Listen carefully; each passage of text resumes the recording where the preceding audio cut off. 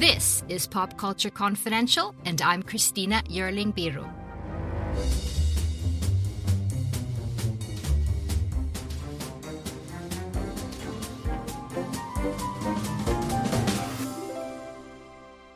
Hey everyone, welcome to Pop Culture Confidential, and welcome back, Eric Anderson, Editor-in-Chief at Awards Watch, or should I say bonjour? Bonjour, Christina.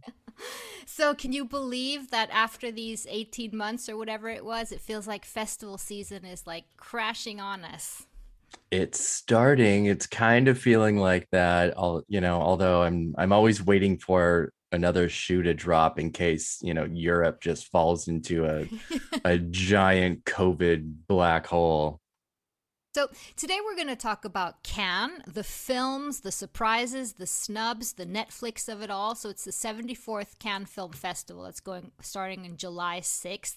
And Eric, I thought we'd start with the Frenchest of the French, and that's The Fast and the Furious Part 9, the planetary blockbuster that Fermo announced with such great pomp and circumstance. What is this? Art Nouveau, I really like that.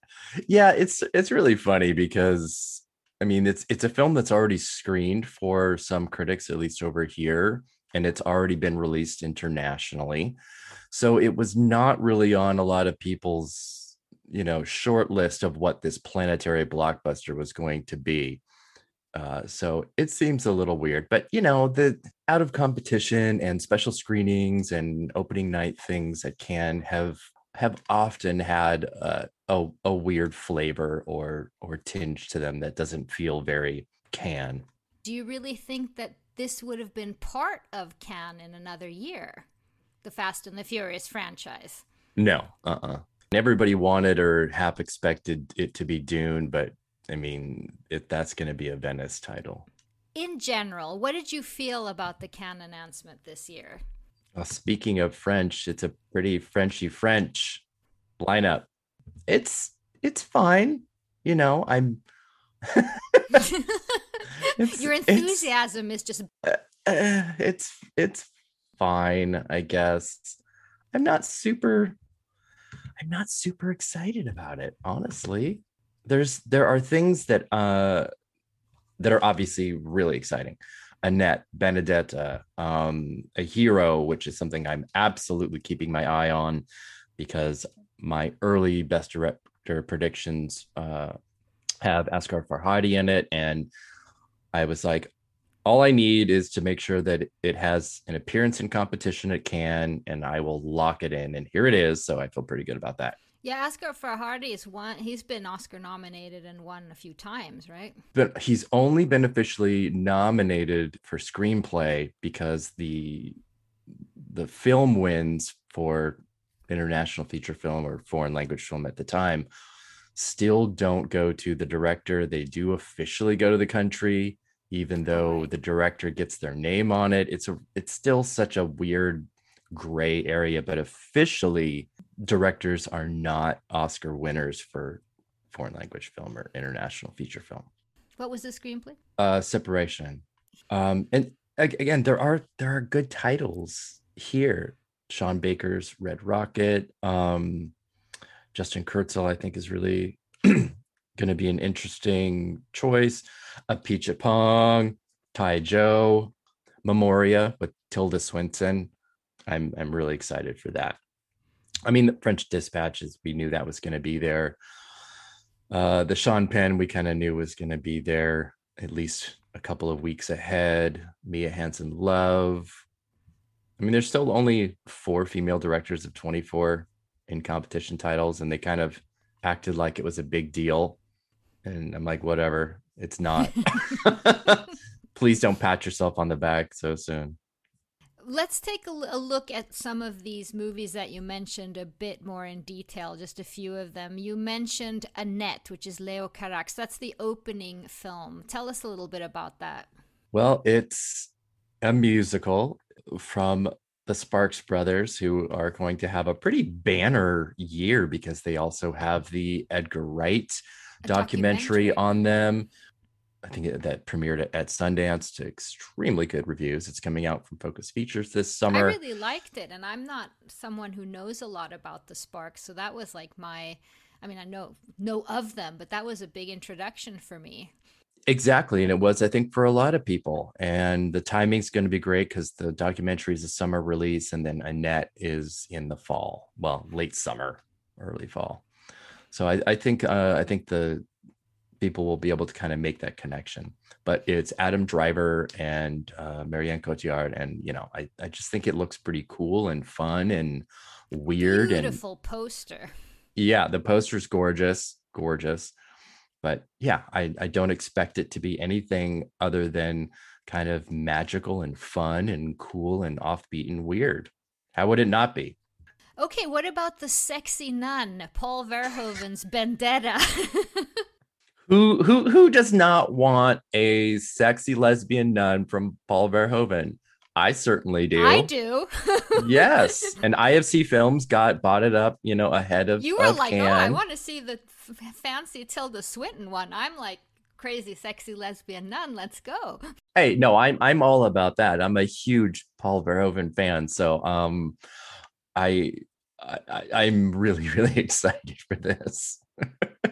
And again, it's IFC Films or not, which is wonderful. I love them. I don't see a much of a place for this outside of being a kind of a a big cinephile favorite. You don't see this one getting Oscar buzz. Hey, I hope so. We might be in a totally different era of the Oscars, so but I won't count anything out. How about that? It's going to be super interesting to see Paul Verhoeven back. Mm-hmm. And then we have Sean Baker, which I'm so looking forward to. His first movie after Florida Project, which I loved. Red Rocket, I know nothing about it, except for that it's a real story of a porn star. Well, not exactly. Simon Rex is in it, and he was kind of this MTV star back in the, I guess, 90s or 2000s. And then, released some very naked photos and videos, and it kind of derailed him a little bit, which is stupid, but it did. And so this is going to Derailed be, his career. yeah. Yeah, I okay. mean, as much as it was what it was, I think there's going to be a lot of interest in it. Some of it's going to be a little gossipy, isn't the right word, but a little voyeuristic, I think maybe, to see what this is. And But I'm sorry, it's a narrative film, not a it documentary. Yeah, okay. is, Hmm. yeah. And I don't really know much about it either, so I'm super curious, and I really love Sean Baker, so Me I. too. And someone we do know is Sean Penn.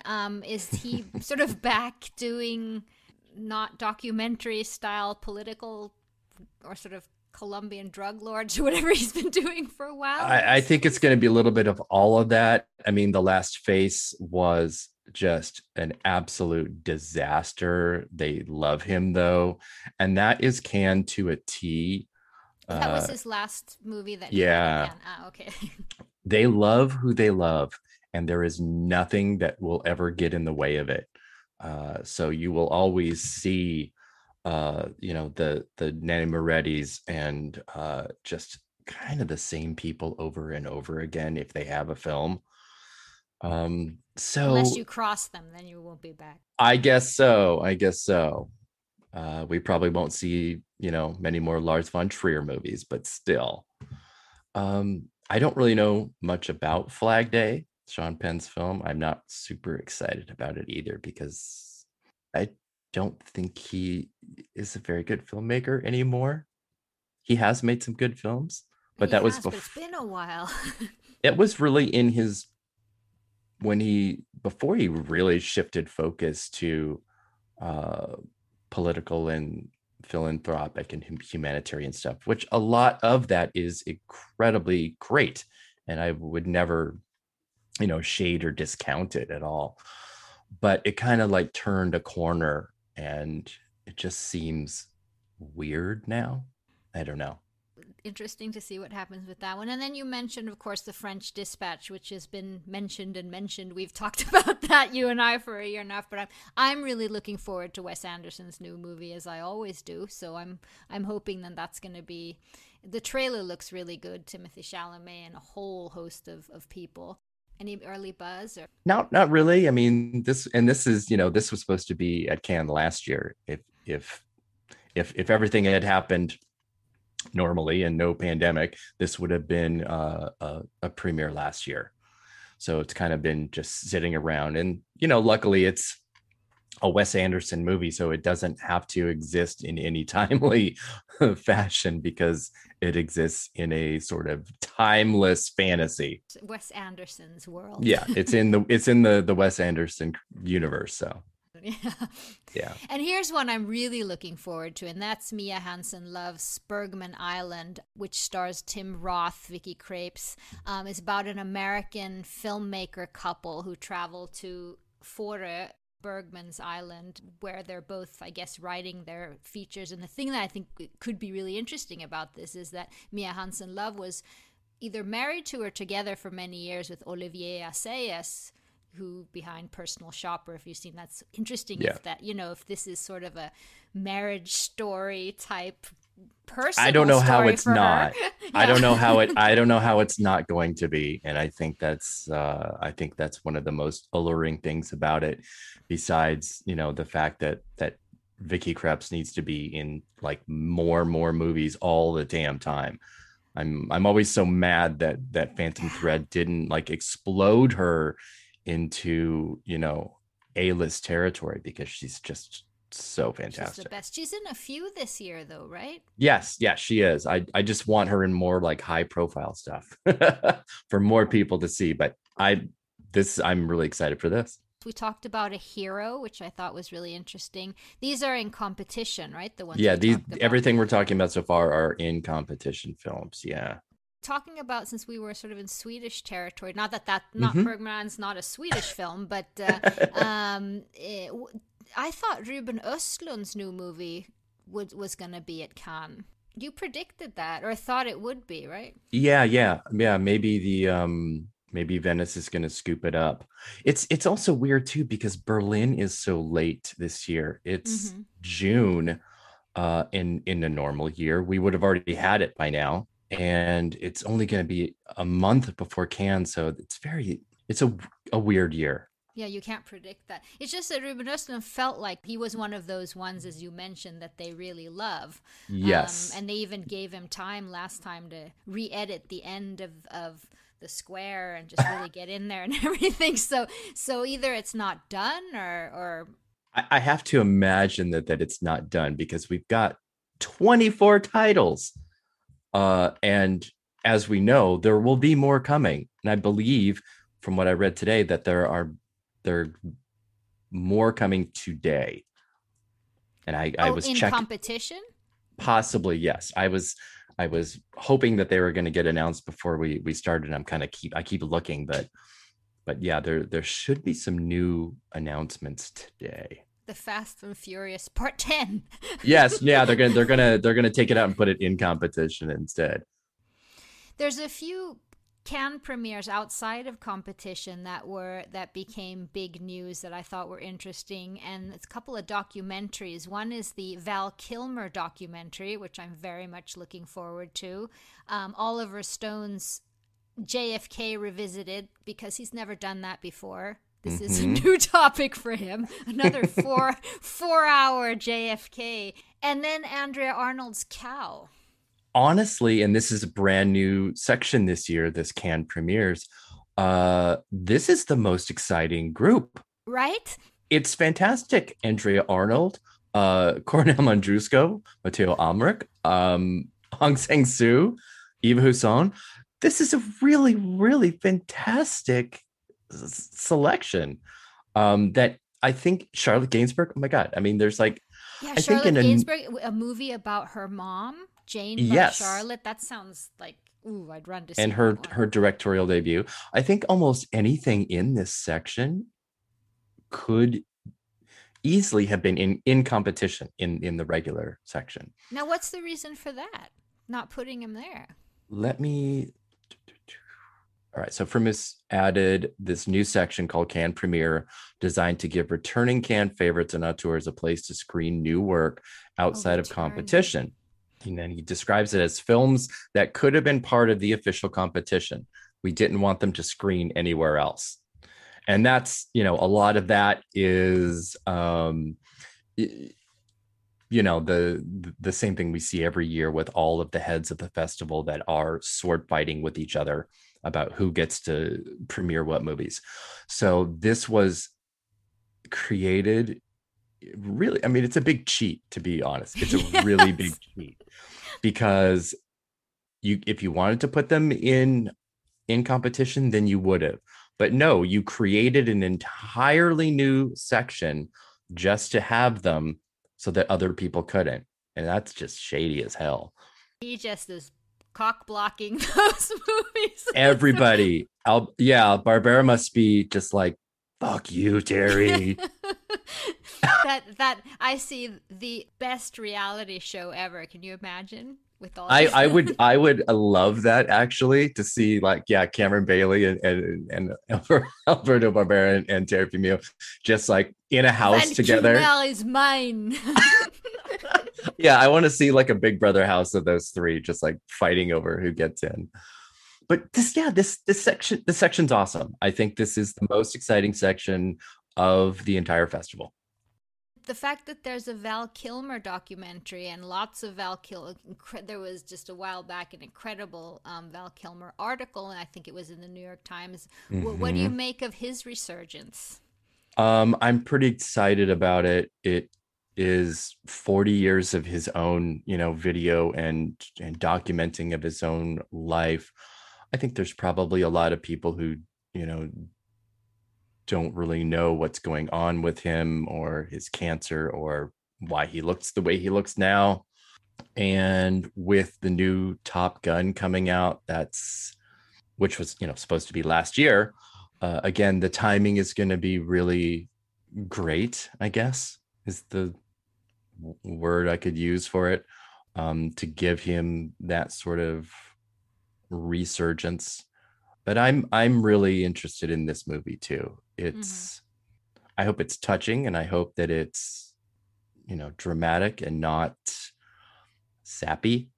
I'm looking forward to it. I'm really looking forward to it. And I'm glad that it's here.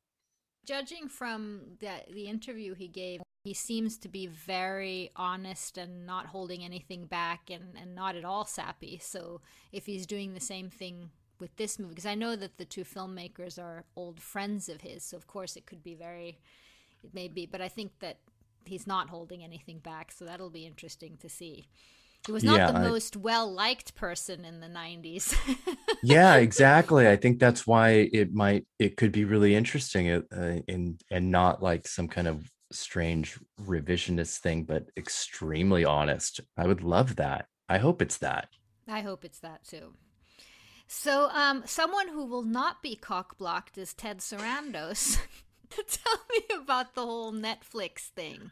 You know, I gotta say, from his comment was so shady about Netflix that they acted like, oh yes, of course you can play here, Netflix, but you're going to be out of competition.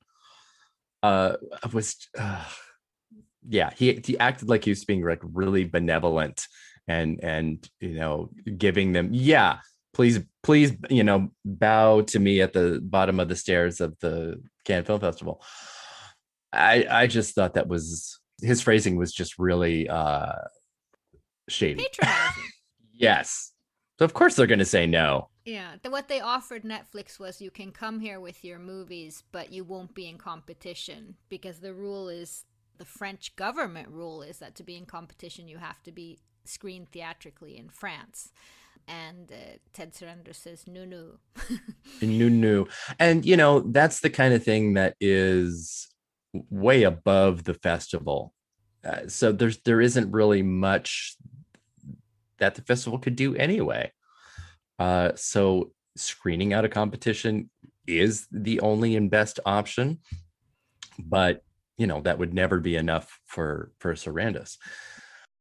I'm not sure if this is an impasse that can be overcome, really, because somebody has to budge. Either the French government has to budge on that rule, or Netflix has to budge on its 3-year Doesn't look rule. like they're budging. No, they're not.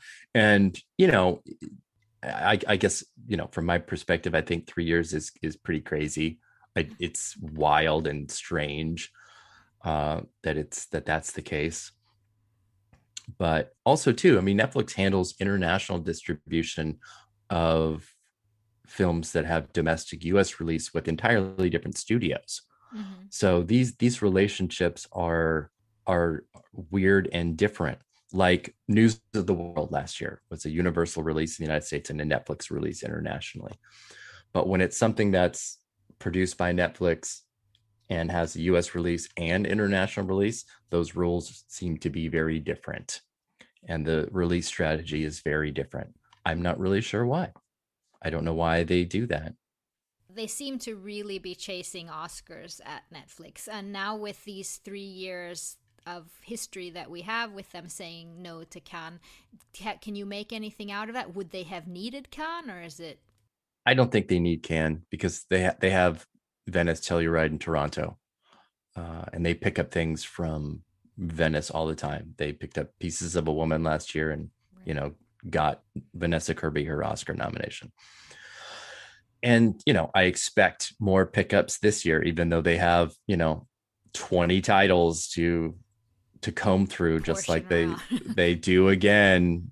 They're running themselves into the exact same wall that they have, where they're going to have too many contenders, and they're going to think that they have the two that are the main pushes. They're going to try and force that in, rather than let their films awards trajectory happen more organically, because it does. Does that mean that one of the movies that I'm been waiting for, Blonde, the Marilyn Joyce Carol Oates movie, will be in Venice? I would not be surprised. I think it makes the most sense. It would give Ana de Armas this total Lady Gaga Stars Born moment, because that was, for most people, the most memorable part of the 2018 Venice Film Festival, seeing her glide in on that boat On the through the wooden thing, canal, yeah. and then on the red carpet when it was raining. I mean, you just don't get more iconic than that.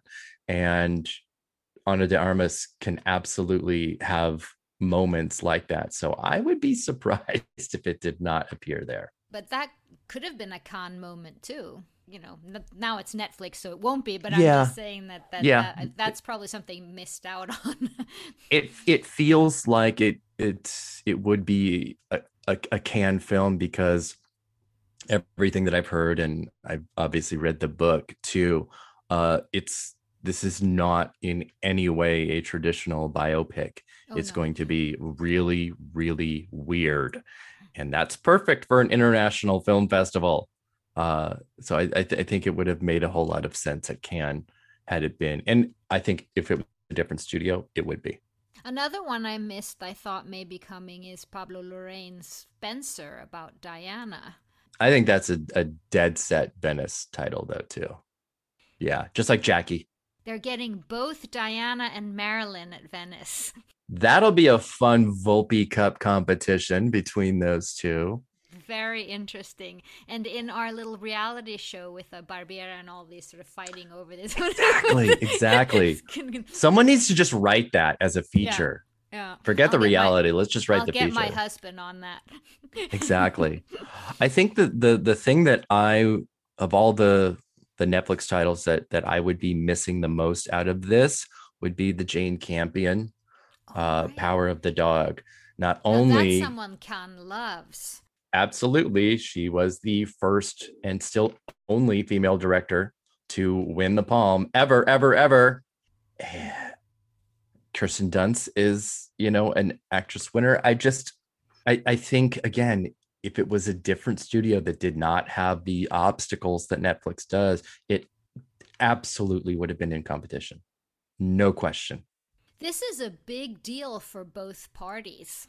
Hmm. I mean, this situation that they're in. Every year we see sort of what they're missing out on and how, and maybe not Netflix as much as can, but it's very interesting to see how this will play out. This is going to happen when you have personalities as big as these two guys are, and obviously individuals aren't necessarily the the monolith of entire companies or entire festivals, but they are the figureheads, so it is Hmm. easy to kind of point to that. They are both huge personalities that do not want to bend, uh, ever, and that's why it feels like it's an impasse, because the moment that one of them does bend, they think that the floodgates are open, and then it's the war is over. And the war is part of the fun, I think, from a very outside perspective, but I don't think it's doing anyone any favors. And that's always been the issue for me with how festivals fight internally with what gets to premiere and what gets to not show elsewhere. This does not benefit the audience. It does not benefit film goers at The all. It audience. only benefits the egos of the people that are making the decisions. Well, let's see what happens with that. Okay, before we wrap up, anything else here that I've missed that Because we do have other sections, Directors Fortnight and Critics Week. I think the big news out of Directors Fortnight obviously was Johanna Hogg's Souvenir Part 2 making its appearance, very anticipated. So I think that's going to be one of the really big titles. And they are doing a special screening of the first Souvenir in conjunction with that. So I think that's a pretty high profile, mhm. and something that people are going to be looking out for. Let's see. Look at Critics Week. French. Woo! Goodness. Ready, Frenchie? Yeah. And I don't. I'm not. I do not say that to be xenophobic or mean or anything like that at all. Just to echo what I was saying earlier, that I think a lot of this is because the lack of security with travel and people just not knowing what it was going to be, and so that's what we're seeing. I think we should have jury announcements pretty soon. Spike Lee is head of the jury, right? He is. That we know, and we know that Jodie Foster is going to be honored at the opening ceremony, a sort of career honor. Yes, And then the yes. rest of the jury will wait and see. I love I love the jury lineups. I desperately want to be a fly in the room of those deliberations. I That's Act Two remember of our movie. it is. So Yeah. I remember the first year that I went to the festival in 2013, uh, and that was Spielberg as the head of the jury. The seating that I had, because I had a very good friend and we got, amazing passes and all that. We were seated in the row one over from where the jury sat for all their screenings. So I spent a great deal of my time analyzing the responses to the jury watching stuff. And it was absolutely thrilling. It was wonderful. I was watching Nicole Kidman and Christoph Waltz constantly, chattering back and forth, because they always sat together in Mm-hmm. in their row. They were always next to each other, and spent a great deal of time talking with each other. And oh, it was I absolutely just an unforgettable experience, being able to I to love that. feel just a little bit inside on what was going on. And what movie did win Palme d'Or Blue that is the year? warmest color. That was that. No, that was later. That was later. That was oh my god, I'm getting my years mixed up. 2013 was Tim Burton and it was Uncle Boomy. 2018, I went to, oh my god, where's my brain? I went 2013, 2014, and 2018. So that was the year Blue is the Warmest Color with Steven Spielberg as the jury president. That's an experience, but will you not going this year?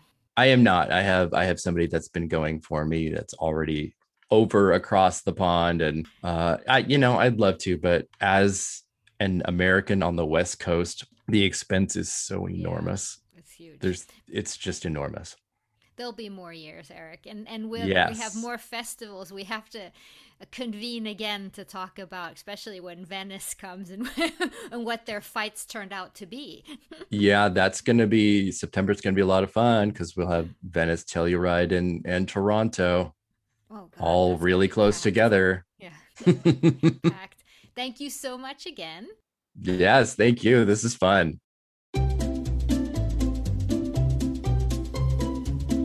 Hello, and welcome to Novel Conversations, a podcast about the world's greatest stories. I'm your host, Frank Lavallo, and for each episode of Novel Conversations, I talk to two readers about one book. And together, we summarize the story for you. We introduce you to the characters, we tell you what happens to them, and we read from the book along the way. So if you love hearing a good story, you're in the right place. Our 9th season is coming this fall. Tune in to hear from some of the all-time great authors, Charles Dickens, Jules Verne, F. Scott Fitzgerald, and more. Subscribe to Novel Conversations wherever you listen to podcasts.